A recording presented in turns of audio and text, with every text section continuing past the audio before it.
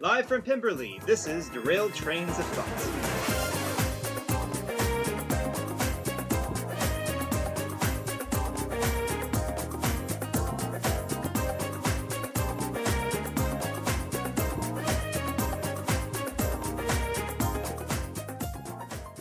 Well, hello folks, welcome to another episode of Derailed Trains of Thoughts, your favorite storytelling podcast. And this is Timothy Deal. Right here next to me is Nick Hayden. Hello, this is Nick. So tell me about this place, Nick. I know nothing about this. Yeah, you didn't. I had to tell you like 5 times how to pronounce it. Yeah, I know. Tim, okay. Actually, this is Darcy's estate. As in like Elizabeth and Darcy, Pride and Prejudice. Oh. You have 4 sisters, right? Yeah. Okay.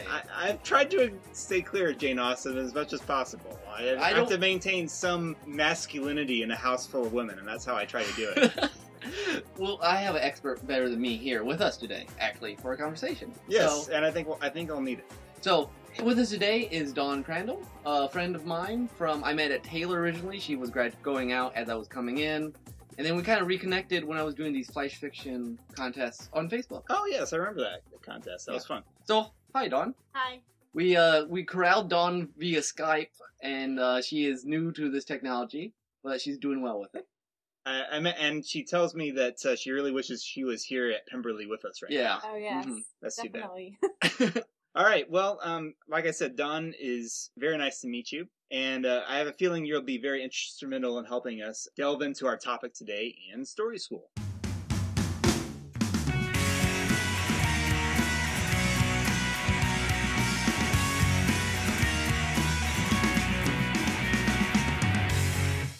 Story School today is about romance, and it is particularly fitting with Valentine's Day coming up, and I feel I should point out that as much as I recognize my fellow singles and bachelors on Singles Awareness Day, I've never been one of these people that completely shun Valentine's Day because, you gotta let these married people have their fun. Well, thank you, Tim. You're welcome. That said, I'm not sure I'm entirely qualified to talk about this subject, being a longtime bachelor. So. Well, that's why I brought Dawn. So, Dawn, can you give us just a little rundown of basically your experience as a writer so far, kind of your interests and what you've been doing? Well, let's see. When I got married about 6 years ago, I accidentally told my husband that I wanted to write a book. And so that's when he told me that I needed to do it. And so that was my first try, was just trying to figure out how to write a book.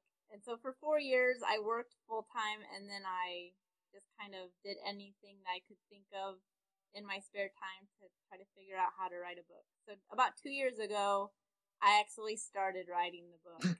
Nice. So 4 years of not writing, and then 2 years of writing. Now, you've finished the book, Yes. and you have an agent for it, correct? Yes. Now, does it have a title currently? Well, I call it Amaryllis Brigham, which is the name of the girl that it's about. It's from first-person perspective. And this is, just for our audience, this is Victorian drama, correct? Or romance. Well, yeah. It's based in 1890 in Boston. Can you give us just a thumbnail sketch maybe of the plot? Or is that hard? I can't do summaries of my own books, but... I can't either. Okay. I have stuff on my blog that says stuff about it that people can read.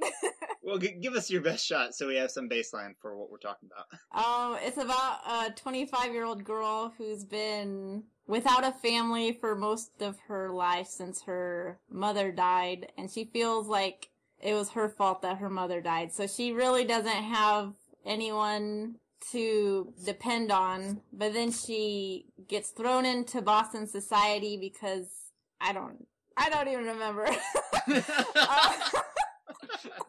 You wrote the book, it's done. Yeah, it's done. I know that much. Yep. There's just all kinds of complexities. I mean, it involves suspense also.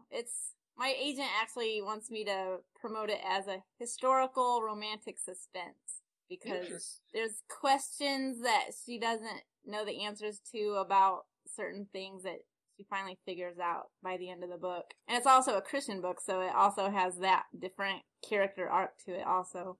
Interesting. Now, and you may not know, are there other books on the market that you would call Christian or call historical romantic suspense? Because that's a subcategory I've not heard of exactly before. I know. I mean, yeah, I guess so, because there's a few. I mean, I I love putting all those questions in my own book to make it interesting. And so I don't know if it's something other people do. It's just something that I just did naturally. Well, there's certainly plenty of historical romances. Yes. Yeah.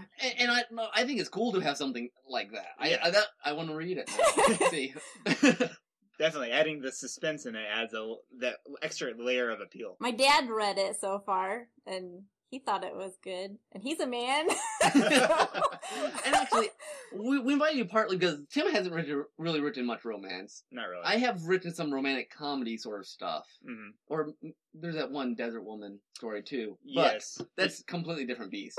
Yeah, well, Desert Woman is from the point of view of a married man. Yeah. Whereas the prequel to that, well, not prequel, but the first one, All Seeing Prophet of Fortune and Love, is about the courtship process. Yeah. Bizarre courtship. But, Dawn, I know you with your book, you really wanted to focus on the female character from her first-person point of view. Yes. I guess explain to me why you chose that. Well, first of all, it's that style of writing just comes naturally to me. If I try to write from the other perspectives or whatever, I hate it. Like, I hate writing that, and I just don't, I don't know. I guess if I tried a lot more and, like, practiced a whole lot, I'd get to the point where I could do it. But I just love writing first person so much because it comes out so naturally for me. And I know when we were kind of discussing this podcast, you mentioned you had some books that kind of influenced you. Oh, yeah. Well, there's a lot of books that influenced me. I mean, the one I told you about was the one Gone with the Wind, just because that was the first book that I ever read that actually made me want to write a book. Then I forgot about it for half my life.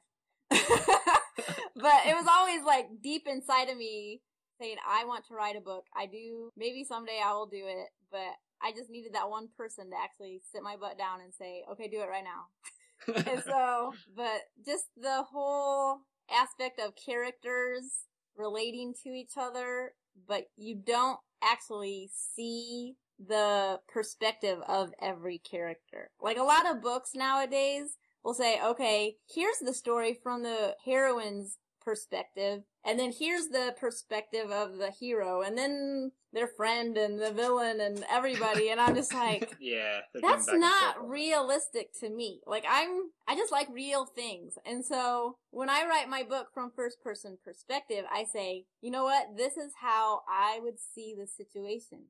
I wouldn't know who to trust. I wouldn't know all the answers. And I think that's where the suspense comes through in my book, is that you don't know everything that Tim might not be telling you. You know what I mean? Tim. No, don't look at me. That's just real life. You don't know the other person's perspective. And I just love writing the book so that you do see the other, like, you get to know the other people in my book through her relating to them and her trust in them growing in certain situations or diminishing in different situations. Just because that's how we all really are. That's a really good point. I guess then I want to ask you, how do you think that first person, only being able to know people through the heroine point of view, how does that play into the idea of romance in your book or in books in general? In my book, the hero is the son of someone she thinks has been out to destroy her life for reasons that you find out eventually throughout the book. But she doesn't trust him at all at the beginning of the book just because of who she's related or who he is related to. But as the book goes on and on and on, like, you see him trying to get through to her. I think as the reader, most of my friends and readers who have read it so far understand partly that, okay, I want to trust that guy, but can I? And so I'm just kind of playing on the whole, okay, she really likes this guy against her will, but really thinks that she really shouldn't, And it seems like with romance, largely you have this setup where and you can tell me whether this is true, in yours or other things, that the two main characters tend to have something separating them. Mm-hmm. It seems to be something kind of necessary. Yeah. I mean, I try to be really creative in what separates my characters. In my second book that I'm writing, it's a completely different situation, like opposite, where everything that you take from the first one, it would just be completely opposite for the second book that I'm writing. But they're always separated by something, and it could be any number of things. I guess, do you have all examples, either really good examples of the separation from books, movies, or maybe movies or books you read where it's just really lame? Oh, when it's lame? Yeah. Yeah, there's lots of movies that are lame. But I'm curious to hear your opinion on one of them, because I think part of the reason to do good romance is to see what's not working. Yeah. So are you saying like a situation where the things that are keeping them apart are lame? Yeah. Okay. Yeah. Where you're like, okay, really? Uh-huh. Well, and I read books like that too, where you're just kind of like, that's not really that big of a problem, you know? It's like, okay, chapter 2 could be fine if they just like said, I'm stupid and I'm sorry, or something, you know what I mean? It's usually a matter of communication, isn't it? Yes. Like if you would just say, well, I couldn't come to your party because my boss was about to fire me, then maybe, you know, she wouldn't be mad at him for the next whatever. So I try to make gigantic problems in between these people. So that way, it's just something you can't fix in a chapter. You need like 20 chapters to fix. Yeah. We commented before, like, in some TV series where that's built off a lot of romantic tension, will they or won't they get together sort of thing. If you draw that on for too long, then your story kind of stalls. Smallville. Yeah, I know. I would never want to write a book where, okay, book 1 is just them getting together, and then book 2 and book 3 are the same people. I mean, there's some books that I've read like that I enjoyed, but they're, I don't know, not often that I like that. I like it where at the end of the book, they're together, and it's like, oh, finally. That brings another point. Do you think for a good romance in a novel that the end needs to be they get together? In my books, yes. I don't like it when, well, see, I'm contradicting myself because in Gone with the Wind, they weren't together. Yep.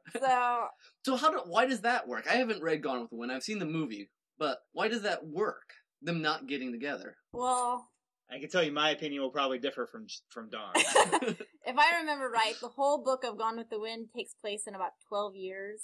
And Scarlett O'Hara is married 3 different times within there. And she's widowed the first 2 times and then finally marries the hero of the book.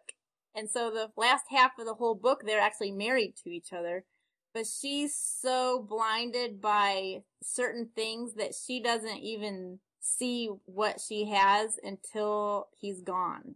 And that is the very last page, is when he's gone, she realizes it, and it's just, her character arc in those 12 years are just crazy. She's just a very complex character. I mean, in 12 years, anybody would be a complex character, I think. That's true.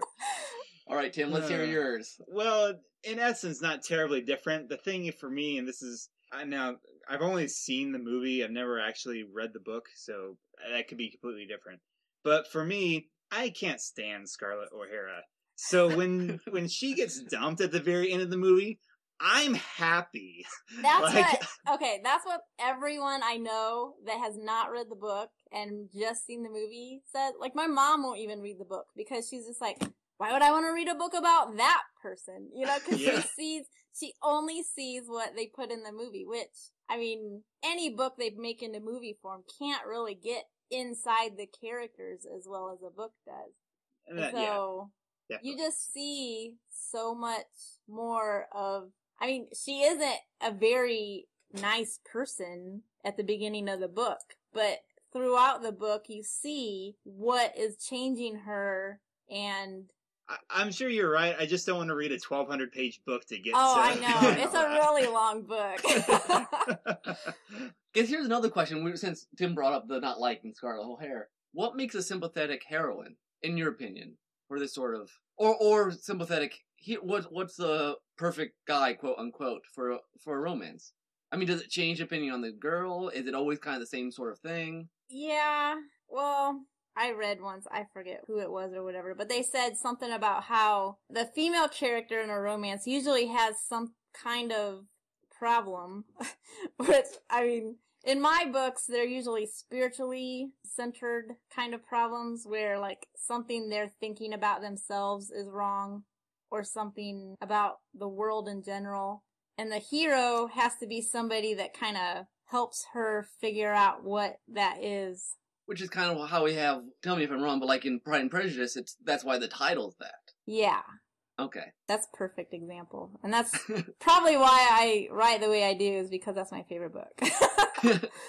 Now, can that be reversed? Is it sometimes the man who's seeking for something and he has some deficiency that the woman helps him get over or completes for him or something? They could probably both have it, but I think for a women's based romance that mostly women are going to read, that the woman character would probably definitely have to have it no matter what. My character, or my hero character in my first book, is more of the let me help you person and not the I'm so screwed up too person. Gotcha. I guess I was thinking of like You've Got Mail or the original version with Jimmy Stewart, which I can't think. I think it's The Shop Around the Corner. Yeah, I've seen that. Yeah. Yeah, I guess that's the kind where they're both kind of messed up and then they complete each other at the end. It's also one of those movies where the guy and the girl hate each other at the beginning of the movie. Mm-hmm. The audience isn't going to be satisfied until they're in love. Yeah. I guess that's the trick then. And I guess it goes with that tension that we talked about, that the people have to hate each other for one reason or another to begin with. What do you think, Dawn? The more they hate each other at the beginning, is it the better when they come together? Well, in my book, the hero never hates the hero or heroine. Okay. And she doesn't necessarily hate him either. She just misunderstands what he's trying to do. Mm-hmm. But, she kind of thinks that he does hate her just because of his relationship to that man that I was talking about. So it's just her own perception of things that she sees that he might hate her, but he doesn't. Well, yeah, and Nick, even in your romantic comedies, the Taylor trilogy, Mike and Sophia don't hate each other. That's starting true. Off. They're just misunderstood. They're friends, they think, and it goes on to a different direction. Yeah.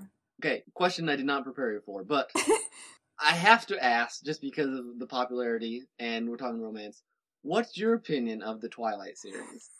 I knew that was coming. I don't know why. As soon as you were like, oh, I have to ask your opinion. I did not read all of the books, so I don't know about the whole thing. But I did read the first book, and I watched the movie first. And I didn't watch the movie when everyone else did. I watched the movie because I got the movie for my sister-in-law for Christmas, and she was like, oh, have you seen this? I was like, no. And she was like, well, then let's watch it right now. And so I was like, okay. But then by the end of the 2 hours, I loved it. And so I think I didn't read the whole thing either, and I haven't even seen the last movie out, the first section of the last movie or whatever. So I don't know if I can say, like, I hate the whole thing or I love the whole thing, but I do like the first movie, and I liked the first book. I read the second book, too, and I liked it, too. So you think that she sets up a decent misunderstanding sort of... Yes. Tension thing going. Yeah. She uses a very different way of doing it. She's more sci-fi, I guess. Yeah, sci-fi fantasy, yeah. I wouldn't, really call it that, but it's just, made up problems. And so, she's really good at it, and I liked it. I think watching that movie actually helped me figure out how my characters needed to relate to each other. Because, when I was first starting to write my book, it was all in Word, it was all in pieces. I just had scenes everywhere, and I didn't know which way they were supposed to go in this book. And part of what helped me was when I downloaded Y-Writer 5. That really helped a lot with making the plot of my book. But I think her situation with her two lead characters actually, opened up my eyes to my own characters, which is, I can say Twilight helped me write my book. So, it's a completely different situation, different characters altogether. It's just, there were things about their relationship that kind of were already part of mine that I was like, oh, that's how it goes. Just when I was first starting out. That was before I was even, writing it all out, day by day. Well, Nick, that makes two female that we've had on the podcast that enjoy Twilight. We need to ask more about it sometime. We should, yeah. So, what do you say? I think this is probably true, but what do you say? Basically, the entire point of not point, but the center crux of a romance novel is relationship, is tensions in relationships. Yeah, but my ending is not just an ending where the two characters are like, "Oh, we love each other now. Okay, now we can end the book." My book actually is a lot more focused on her inner journey through her own perspective of going from the very beginning of the book and who she was then. And let's see, it's only from February to July. So that's the basis of my book. And in that time frame, so many things happened to her that she's just changed inwardly and spiritually. That's why I try to put into my books a lot. Like, I think that's really important. And it sounds like from talking to you and then things you read that you like to layer lots of different stuff happening at one time. Yes. If I'm going to make a scene, there's going to be more than one reason for the scene. The reader might not know that walking into it, but by the time the scene is over, they're going to just be like, well, now there's all these other things that I'm wondering about. And so I just like to make things complex. Nice. But not too complex, because almost everybody that reads my book reads it in like 2 days. So it's not like they're like, oh my gosh, what's going on? Yeah. They're just kind of like, oh, I need to find out more now because she just like opened up another door or whatever. So you have lots of things going. I tell me when you get it published. I'll Definitely. buy one. I'll be shouting it from the mountains. Obviously, a lot of people who are interested in romance know where to go and find, their Jane Austens and stuff. But say they don't, what would you recommend kind of as entry level sort of things? I don't know. It sounds like you read lots of these sort of books. I don't know. I have a hard time finding books that I like. It might be because I'm a writer. That can sometimes make your choices a little pickier. I don't like these books. I'm going to write one. Yeah, no. Exactly. That could be a good reason for it. Well, let me ask you this then. What is your opinion of the kind of movie that's typically labeled a chick flick? Or, if you will, the kind of book that's typically labeled that, which, I mean, books aren't really labeled chick flicks, but you get the same kind of idea. Well, they actually call them chick lit. Oh, okay, yeah, that's true. So, do you have an opinion on that? Do you think it's enjoyable, or do you think it's just fluff? I don't really read those, and I don't watch them a lot. Like, I'll watch a movie once in a couple of months. Like, I'm not that into movies or TV at all. Okay. So, I don't even know what movies would be out there to pick from right now. And so, I'm a bad person to ask about movies. But with books, Okay. That's fine. chick lit isn't my favorite. And I think in the Christian market, I guess they might call it chick lit. But they call it just women's fiction, I think. It's not my favorite. I'm just not a good person to ask about that, because I don't read that stuff. I mostly just read historical romance. So, because that's what I write, and so... So what are some historical romances you've been reading lately? Books by Elizabeth Camden. I like her books a lot. She only has 2. I just got the second one in the mail today from the publisher to review. Oh, nice. And then Deanne Gist. Julie Lessman is my absolute favorite. These are all Christian authors, and they're mostly larger, more complex plots than the smaller trade mass paperback size books. What sort of time periods do you like? Well, see, Julie Lessman writes World War I. Oh. Like, they all go in order, so they're even up into the 30s now. Pretty soon she's going to be in the 60s and won't be able to call herself historical anymore. But I'm sure she's just going to start a new thing. I think she is. But yeah, I mostly stay with later 1800s. I mean, sometimes I'll read the Western-based ones, but a lot of the New England, Gilded Age of the Victorian era, that was my favorite 6 years ago when I first started thinking about my book, and it's just kind of exploded into the Christian market lately. And so I'm just like, well, you guys are all just copying off of what I thought 6 years ago. Not that I told anyone 6 years ago, but it's just one of those things that just is becoming popular just at the right time for me. That's nice. And so, I mean, I think it'll probably stay popular just because they're just always changing what's coming out. They'll go through phases, and it'll always come back to hey, we haven't had one of these in a while, so let's do that.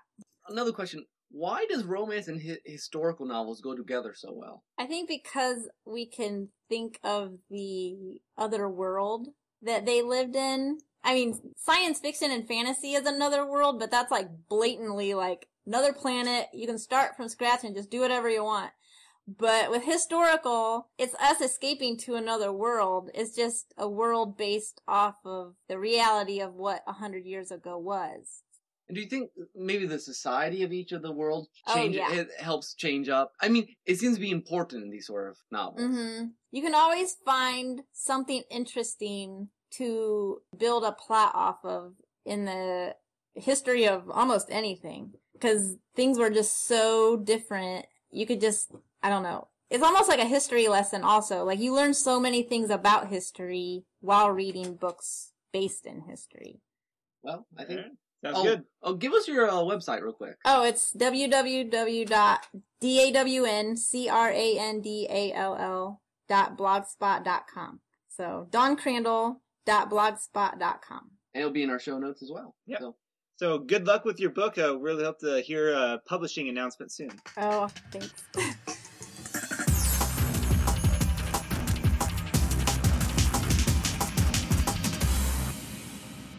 Well, that was nice to have Dawn on the show. Yeah, definitely.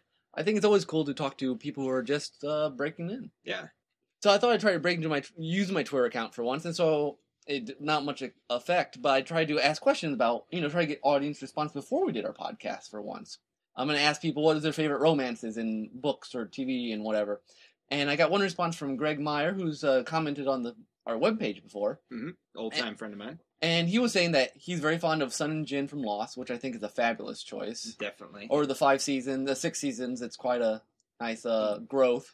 From Jin being someone that you really don't like at all to it being, you can't bear to see the two of them apart. And then he dies, and then he doesn't die, and then stuff like that. And then he mentioned, I cannot remember the names, the Twitter's not cooperating, but from the anime Fruit Basket. Yes, the main romance in there, I believe. Which I'm familiar with the concept of Fruit Basket, but I've never actually gotten into it. It always seemed a little too cutesy for me. And he said he's not usually for that sort of stuff either, but this one's worked particularly well. Yeah. So, one of those things I thought, maybe I should check that out sometime. Yeah, I mean, I know shoujo is an entire genre within manga romance, basically, and so I know there's some really good stuff out there, and I'm not the one to recommend. Yeah, romance and anime don't normally put together. Well, I mean, not that I don't think they exist. I mean, most of the ones I've watched, that's not a big deal. Right. I mean, normally it's big robots and psychological problems and, giant guns coming out of your arm and stuff like that. Yeah. It all depends on the genre. Anime has any genre imaginable.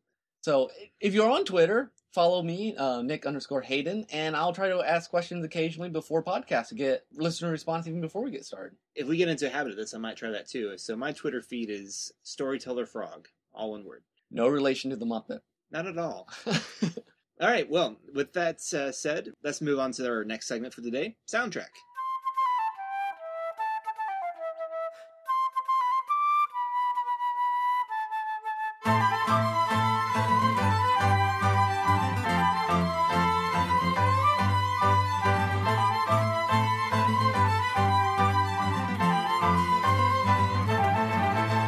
I guess I'll go ahead and start a soundtrack. We're doing rock, paper, scissors for our soundtrack today. We both actually have lyrics in ours this time. Yeah, which is unusual. Very unusual. So I was looking through the various songs related to love on Overclock Remix. Which you found more than I expected. And there's some really nice ones. There's this nice classical one that's remixed Final Fantasy IV's Theme of Love. And both of ours come from Final Fantasies. Yes. Because they have a good... Don't they both come from Final Fantasy VI? They do. Yeah.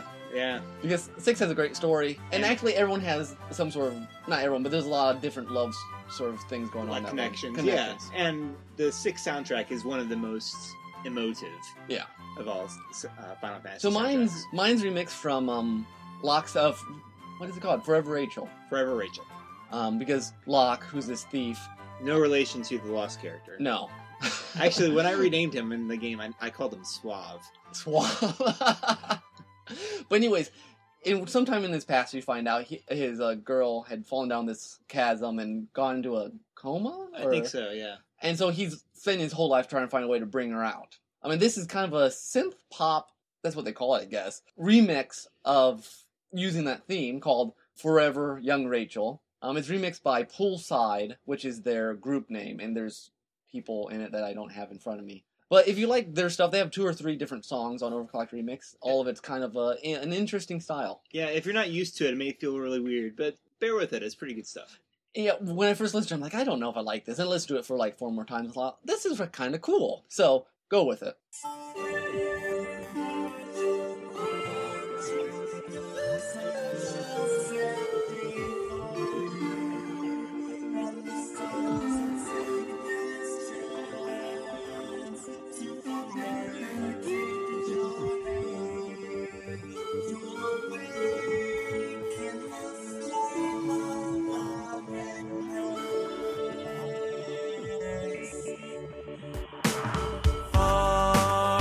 The edge of time and space eternal, I see those days, long to see your face, absent smile, scorched in frozen flame, yet I'll still call out your name forever.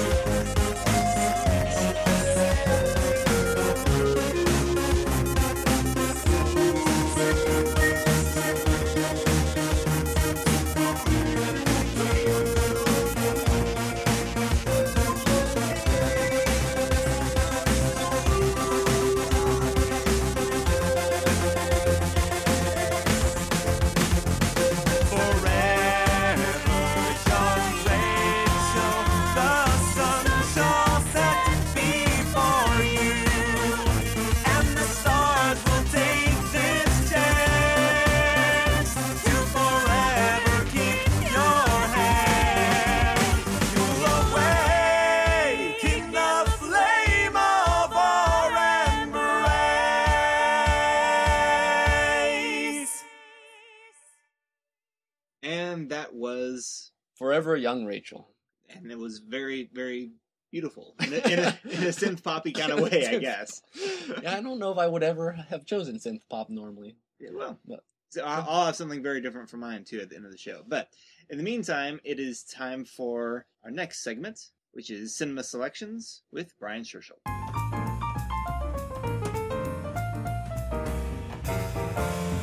So, freshly arriving here at Pemberley is our very own Brian Scherschel.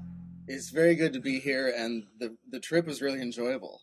Good. I'm glad it wasn't too bumpy for you. Oh, no, not at all.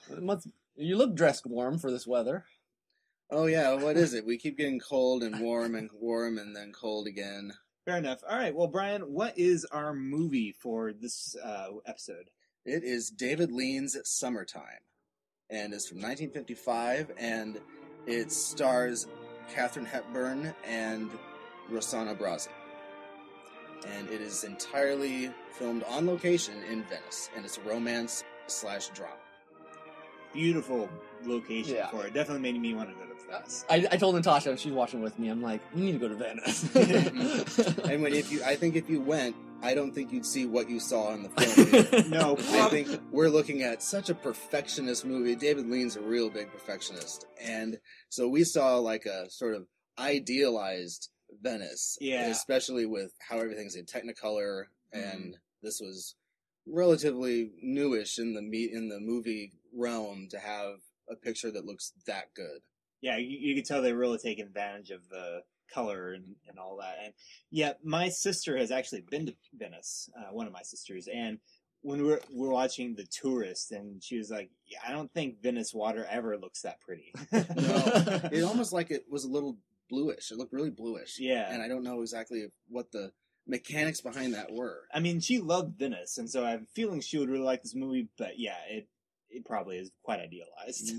The guy who did the cinematography, by the way, is a guy named Jack Hildyard. I don't know if you've seen that name, but some of the movies that he'd done include Bridge on the River Kwai, Suddenly Last Summer, Topaz from 1969, Hobson's Choice from 54, and Caesar and Cleopatra from 45, which is also a big Technicolor.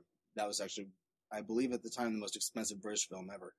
This, however, is an American film. It's American funded, and when he did this film, it really ended up being the first of what would follow as like a succession of extremely good films, all with just about the same quality cinematography, and only generally they were more epic in scale.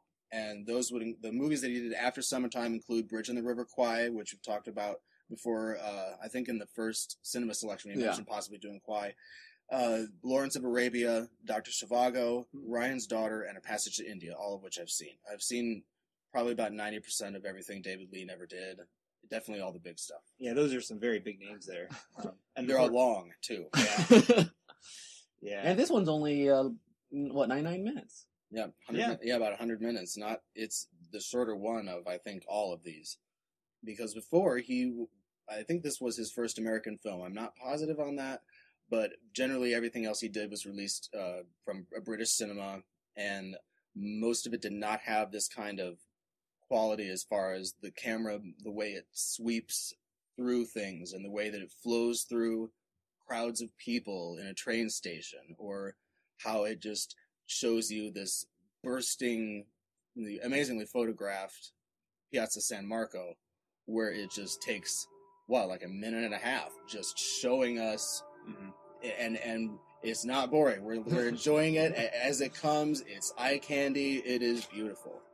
So give our audience a quick summary of what this thing's about. Katharine Hepburn plays a character named Jane Hudson. And she is, by her description, a fancy secretary from Akron, Ohio, who goes to Venice, and she had saved a whole bunch of money for this. This is supposed to be the biggest dream vacation, I believe, that she said. So she visits there, and the experience that she has, her character grows over certain ways, and she has a lot of learning experiences. Basically, there are only two big main characters in this movie, and the actor's name is Rossano Brazzi. He's an Italian actor, although he did do quite a number of American films. He is a relatively well-known face at the time. He plays a character whose name is Renato De Rossi, and he's a shop owner in Venice, and the two of them meet in Piazza San Marco. everything goes from there. And it's not exactly the way she would expect a romance to go, but yet a romance does develop. It's interesting. I just had to bring in, and Brian wasn't here for when we were talking to Dawn, but we were talking about she likes to make her female heroines need something. Mm-hmm. You know, I met a girl on the boat coming over. In America, every female under 50 calls herself a girl. And after? After, who cares? Well, anyway, this girl on the boat was waiting. For what? Oh, she was coming to Europe to find something. It was way back in the back of her mind. Past seeing things and getting some culture. That was up front about here. Buying perfume cheap about here and letting loose for once about... Well, we won't go into that, but way back. Way back in the back of her mind was something she was looking for. What? A wonderful, mystical, magical miracle. No. To do what? Beats me. I guess to find what she'd been missing all her life. I think in that clip, she's describing herself. Yeah. Yeah. Mhm. And we get to know a lot about her character just in that little story that she tells, but it's very important. See, this was designed off of a play, and so, I mean, a lot of this is very well scripted and put together, and it seems like there are very few lines that are there just to fill stuff. I mean, most of these lines are quite important, and it's easy to miss things, especially in the confrontations that she and he have with each other. There's a lot of double meanings going on in their conversations all the time. Mm-hmm. Right. I had to just mention, because the heroine, and I was watching it with my wife, and she loved Katharine Hepburn. She thought she was a great character, very witty, and, her very dry sense of, I don't know, that's not quite sarcasm, but it's... Mm-hmm. As it says in the film, she makes jokes. Yeah. And the jokes are generally a little bit on the dry side. Yeah, she just delivers them great. Mm-hmm. And so she's a very entertaining heroine, despite her obvious loneliness, I guess. Yeah, very lonely. Mm-hmm. For the first half of the film, it almost kind of reminded me of Miss Lonely Hearts from Rear Window. Just the lady who's always alone and trying to entertain herself, because whenever she's comparing herself to other people. Yeah, if there was ever anybody that needed something. Yeah. Miss Lonely Hearts. Yeah. It's like Miss Lonely Hearts Goes to Venice, starring Katharine Hepburn. Those moments that she has where she's alone, you can tell how subtle her acting is, because she shows how many different emotions during these times. Like it's her face changes back and forth. Yeah, it's like a hesitant, guarded, very tense. She's very wound up, and she does that so well. She came off as a very realistic, believable character to me. I mean, she just seemed like I could meet that person, and I think I have met people like that. I mean, not quite to that extreme, but. Yeah, sometimes she puts on such a cheery face as if she's trying to keep herself from breaking down. I mean, to me, she was, you got Venice is a major character in this film, and then her, and those two by themselves captivate you for the first, it takes a half an hour before... Yeah, because she's entranced by the city itself. And I am too, because they walk in, the first 50 minutes is her coming into the city, and it has all the bustle, and all the chaos, and all the making fun of tourism, and it's like you're there. The camera's going through that thing with people and you know how big this camera probably is, right? Yeah. It's not easy to just. People have their feet run over by these things and it breaks their foot. Some of them are really big. I'd love to have seen the camera that did this, sort of like be able to look back and take a picture of it, just because you can say this is the camera that David Lean dragged around on a ship. Or on the bus in the canal. It was there, and it was going under the bridges, and it even had the echo on the sound where they're talking. Boy, that's really something to take back to Akron. Well, yes, I guess it is kind of unique. That camera's all over. And it's almost like in the perfect place that it idealistically should be. It really does lure. It really does just draw you in immediately. From the first scene, you're traveling into Venice. There's no time loss. Mm-hmm. Another thing to note is that Katharine Hepburn is cast against type, because these are not the typical characters that she plays in Hollywood as far as the attitude that she has. She is not this reserved or wound up. She's much more in control, and she states what she wants, and she's more direct. I'm thinking something along the line of Adam's Rib, if you've seen that. Yeah. That's her personality. Mm-hmm. You know, But where she doing has it, something she knows she wants, and she's not going to be dissuaded from getting it. Yeah, that's true.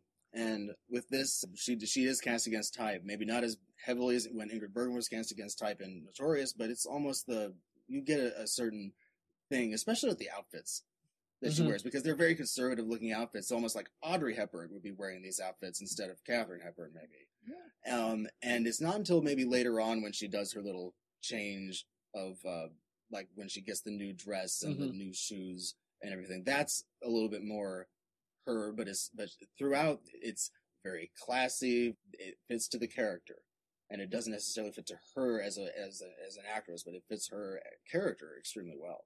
Well, one thing I thought about asking you about the director, David Lean, do you think, because this was set in Italy, do you think he took any inspiration from Italian filmmakers in how he did this?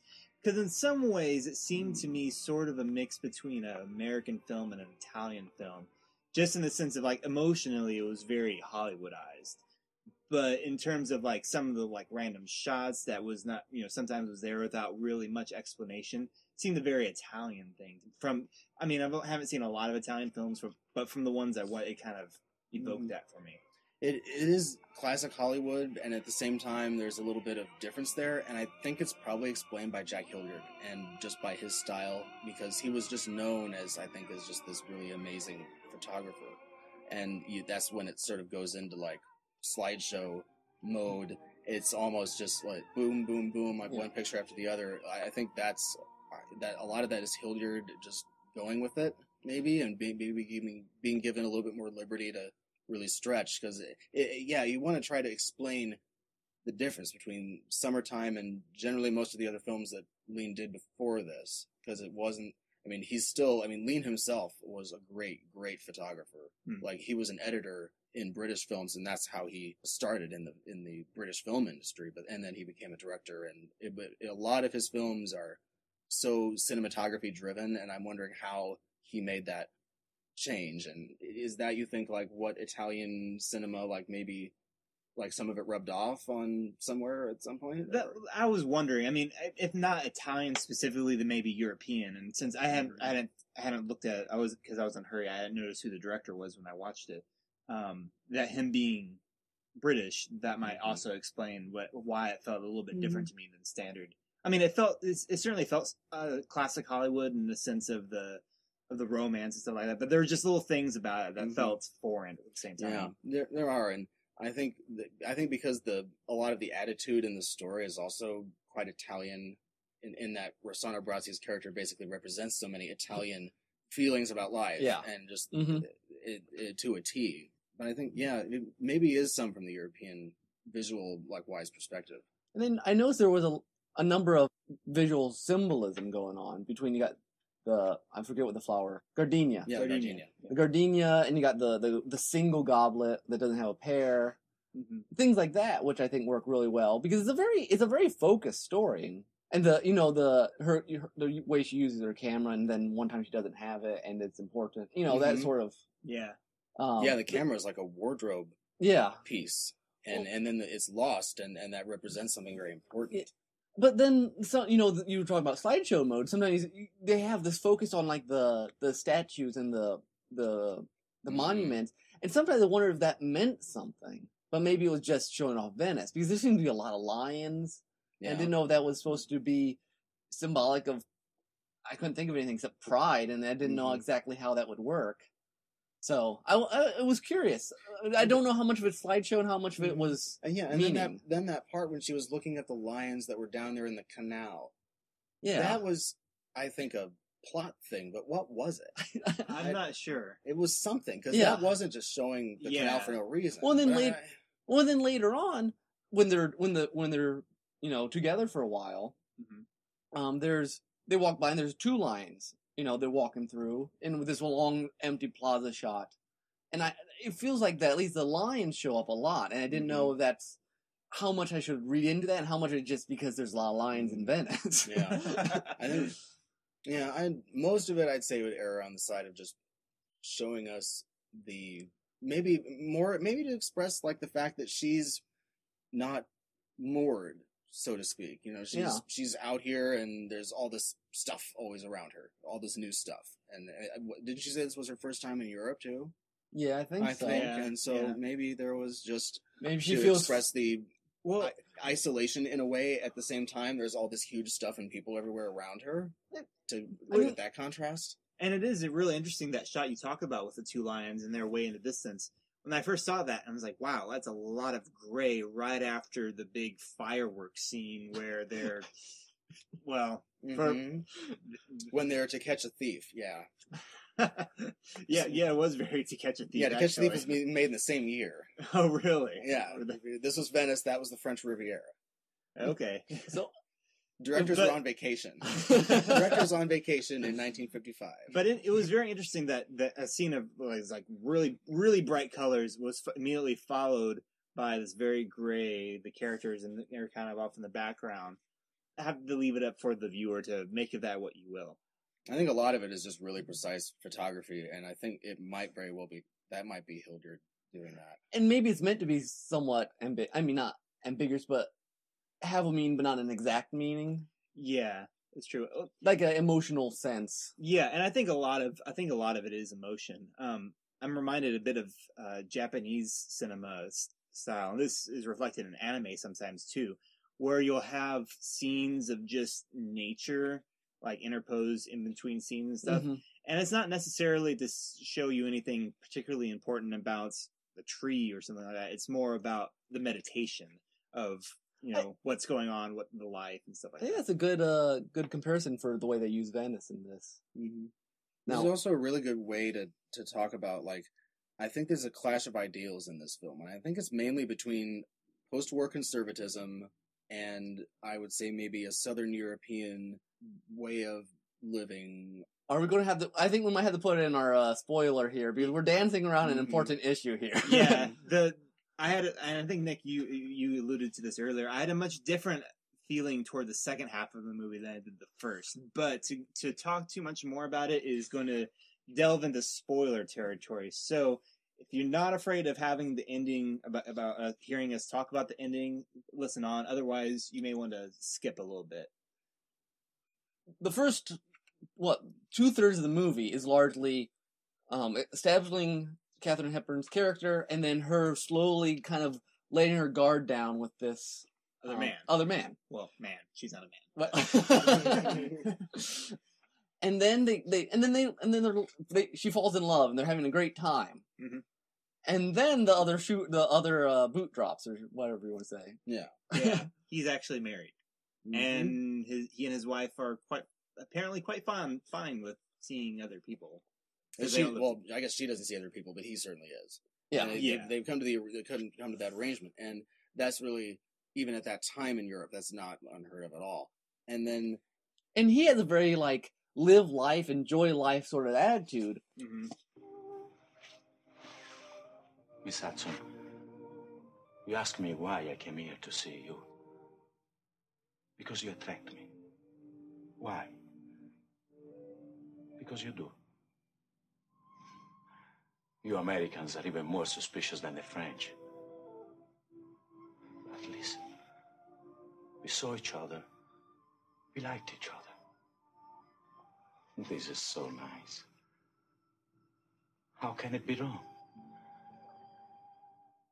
Her struggle in the last, third of the movie is, do I give in to that or not?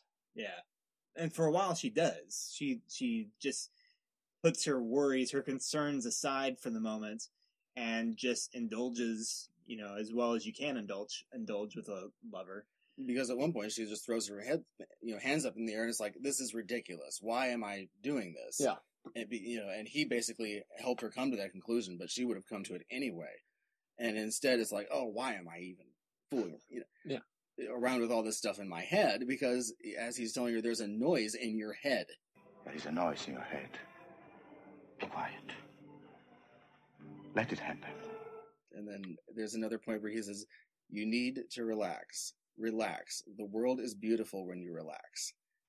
A lot of what else he says is what else? You're here. I'm here. let's follow that through to the logical conclusion. You did not come back to Fireworks. You did not come back to my shop over and over again just about a goblet, okay? We know what's going on here. Speaking of the goblet, question.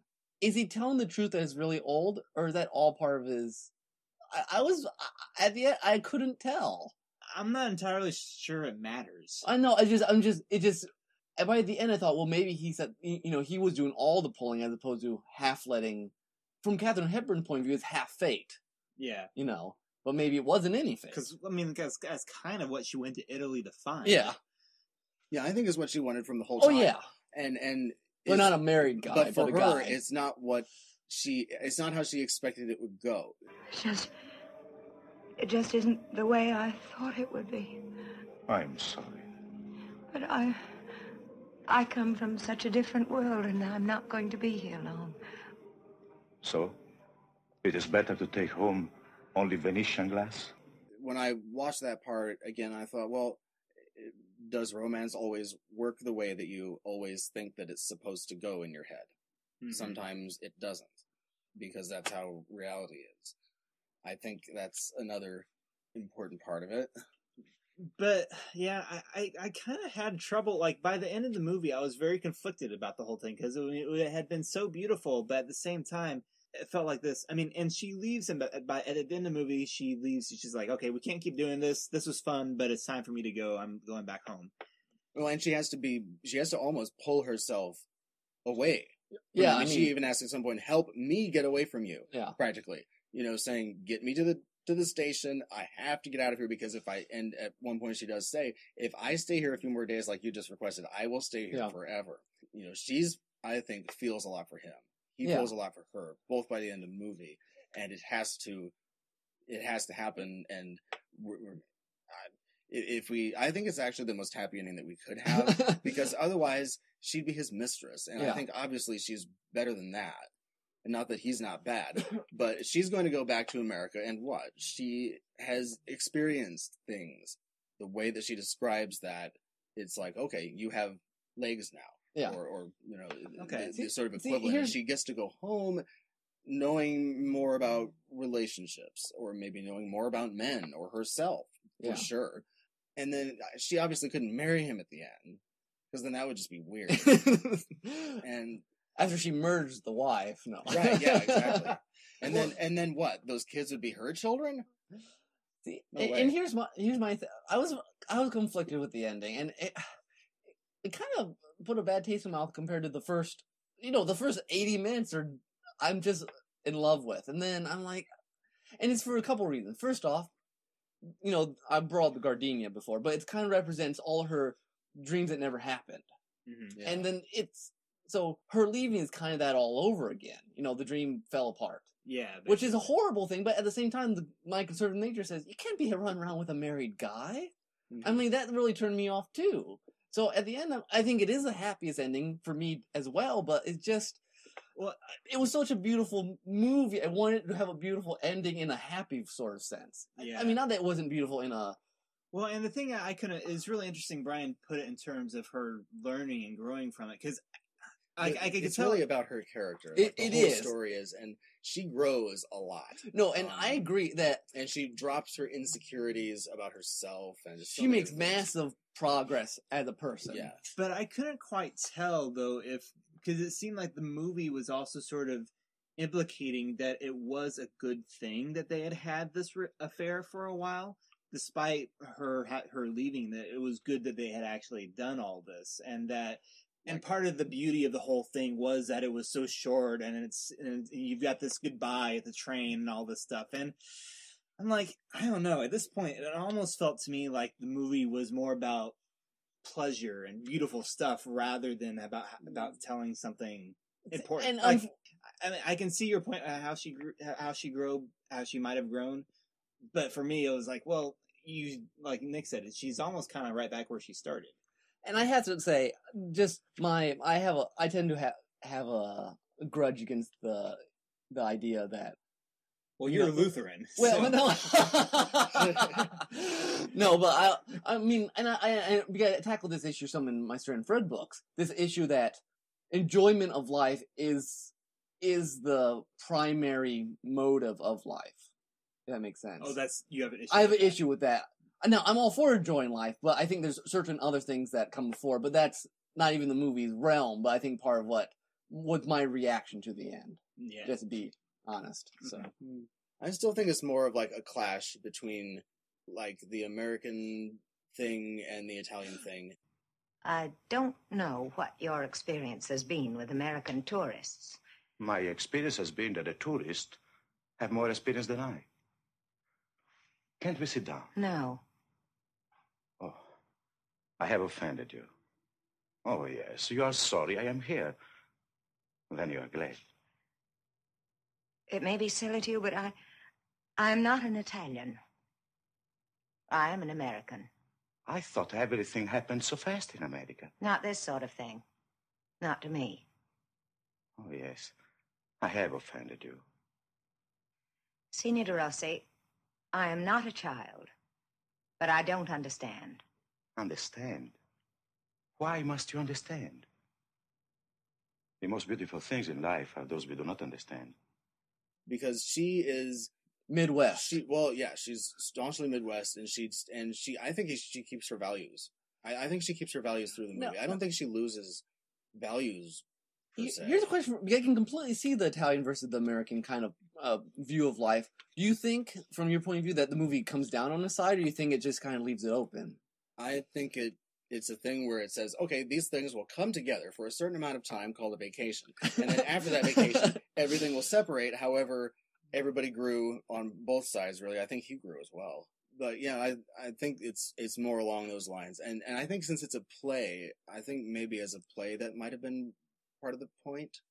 Was just that the feeling of sort of being off your moorings for a little while, and you know, there's that big dichotomy between wanting to enjoy yourself versus, oh no, that's wrong. Yeah. Because the word wrong is mentioned, I believe, 3 times in discussion in the dialogue. Yeah, I think you're right. Like, you know, it is a big deal for her. It's a big deal. He doesn't have much of a problem with it. No, and meanwhile, because he's lived there for so long, and he goes to her and says, you know, attach a label to it, basically. Yeah. What you say? It's wrong. It's wicked. It's this, it's that. You are like a hungry child who is given ravioli to eat. No, you say, I want beefsteak. My dear girl, you are hungry. Eat the ravioli. But you know what? I'm a man, you're a woman. Yeah. Blah, blah, blah. And it's like, I think I don't know if, since I think all 3 of us are guys, I don't know if we can truly appreciate the level of Italianness that he is able to exude. And like, the women in the audience in this film, I think they pretty well like him. Yeah. But it's, at the same time, maybe it's to say, maybe this kind of thing is only for a fling. Which in that case, it would make it anything but the pleasure principle. I had to say, though, it does remind me, I read somewhere, I don't remember where, that European politicians are always fascinated with that Americans are so concerned about affairs and stuff. Things, marital things. That in Europe, they're like, well, what's the big deal? No wonder you approve of that sort of thing. Approve? What Signora Fiorini does in gondolas is not my business. She lives, I live. I approve of living. Pretending everything is fine and dandy just because you want to do it. You Americans get so disturbed about sex. We don't take it lightly. Take it. Don't talk it. Yeah. So I think that is on display in this movie. Yeah, like there's all this stuff about Sarkozy and like all of his mistresses. All this stuff going on, and it is relegated to a like entertainment news or what, you know. It's not like the news. Yeah, it's a separate news of weirdness that we're not gonna delve into. And as Renato said, hey, that's their business. We take care of our business, you know. I mean, they do whatever they want to do. At one point, I mean, at some point, maybe Katharine Hepburn's character decides, well, what am I supposed to do? Now I'm supposed to put back together Darren McGavin's marriage here, and now she has to save that now, and then she has to find a home for Morrow. At some point, the list of to-do things, if you are like the greatest person on earth, it really piles up after a while, and you have to. And I think that's the point where she is able to let go, where he first kisses her, and then she said, "Why did you do that?" And then Which is She a great kisses him line. again, and then she's like, tomorrow, and she runs off. That was a great scene. I had to say the kid, what's his name? Morrow. Morrow. Yeah. Having read Les Miserables, he is completely the Italian Gavroche. I mean, he just comes apart that way. Because Gavroche in Les Mis is just this urchin kid who runs around and, he's like the king of the city and stuff like that. So, he was a great character. I guess we hadn't even mentioned him. There's this little kid running around harassing her and selling tour. They make fun of tourism quite a bit, actually. Yeah. There's these two tourists, and old that's couple. the other thing. Her growth from a tourist into a person. Yeah, and not viewing. And I guess to sum it all up, it's not so much she's not viewing it from the outside anymore. She's actually living it. Mm-hmm. Yeah, and she goes from taking pictures Whatever to being the picture. Whatever you think about that. So it's a beautiful movie. There's some things like what did Natasha think? Because I know she's very sensitive to moral issues. In her films. I think the end put her off. Yeah. At the end, we were both kind of like, man, that was gonna be like the coolest movie ever until, and I would still recommend watching it. I think it's certainly very enjoyable movie, but depending on your sensitivities. Yeah. Brian, can you try to summarize this? What's the main thing you would want people to take away from Summertime?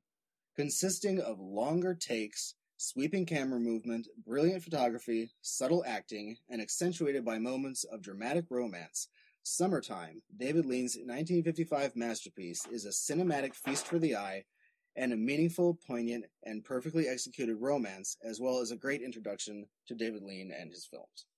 Summertime will be on Turner Classic Movies at 10 p.m. on Tuesday, February 14th. Which the podcast should be out that day. Yeah, And it's not a Valentine's Day thing, it's actually in a bunch of movies with Italy, with Italy as the theme. And then also, this film is available on Criterion Collection. Very nice. Thanks, as always, for joining us here at Pemberley. Did I say that right? Yeah. Okay.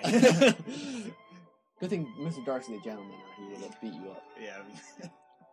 Thanks again, Brian. Yeah, thank you. All right, so that was Cinema Selections for today, and I guess it's time to wrap it up with some good old contact info, which you will ignore.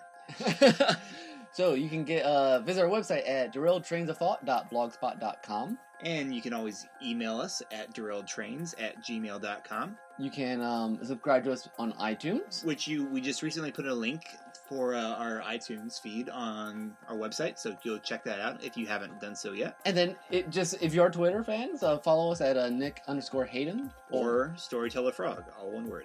And just to give you a sneak peek, because we are not going to try to do a quirky little promo like we do sometimes at the end of episodes, not for next topic. We're trying to plan our podcast a little more in advance so we can give you some more advance notice on what you can expect. Next episode's topic will be a bit more philosophical, which is good. We haven't had one of those for a while.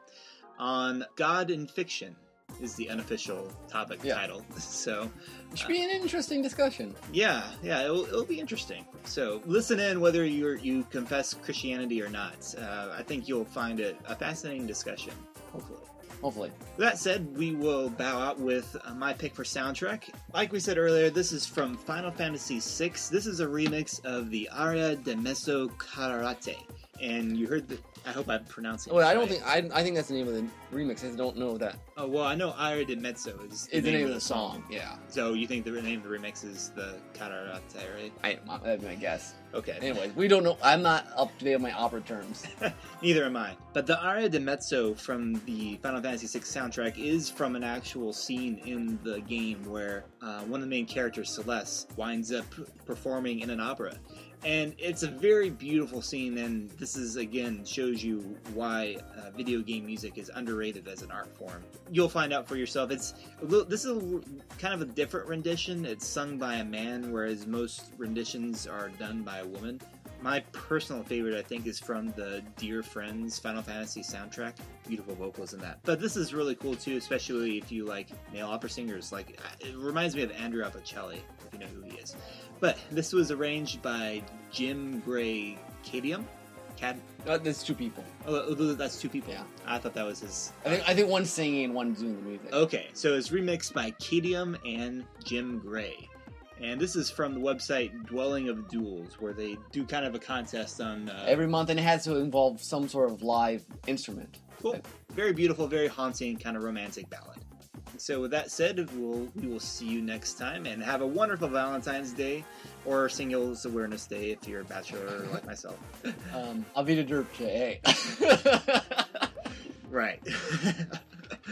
So, until next time, this is Tim. This is Nick. Bye-bye. Bye.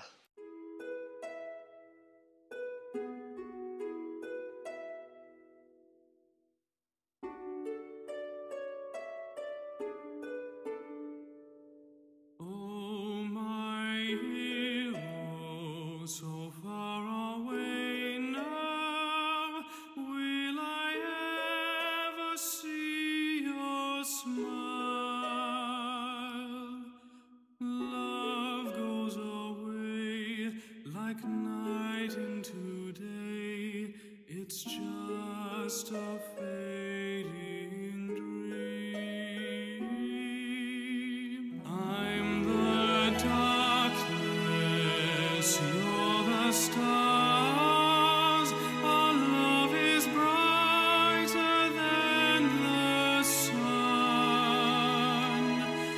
For eternity, for me there can be only you, my chosen one. Must I forget you? A solemn promise. Will autumn take the place of spring? What shall I do? I'm lost without you. Speak to me once more.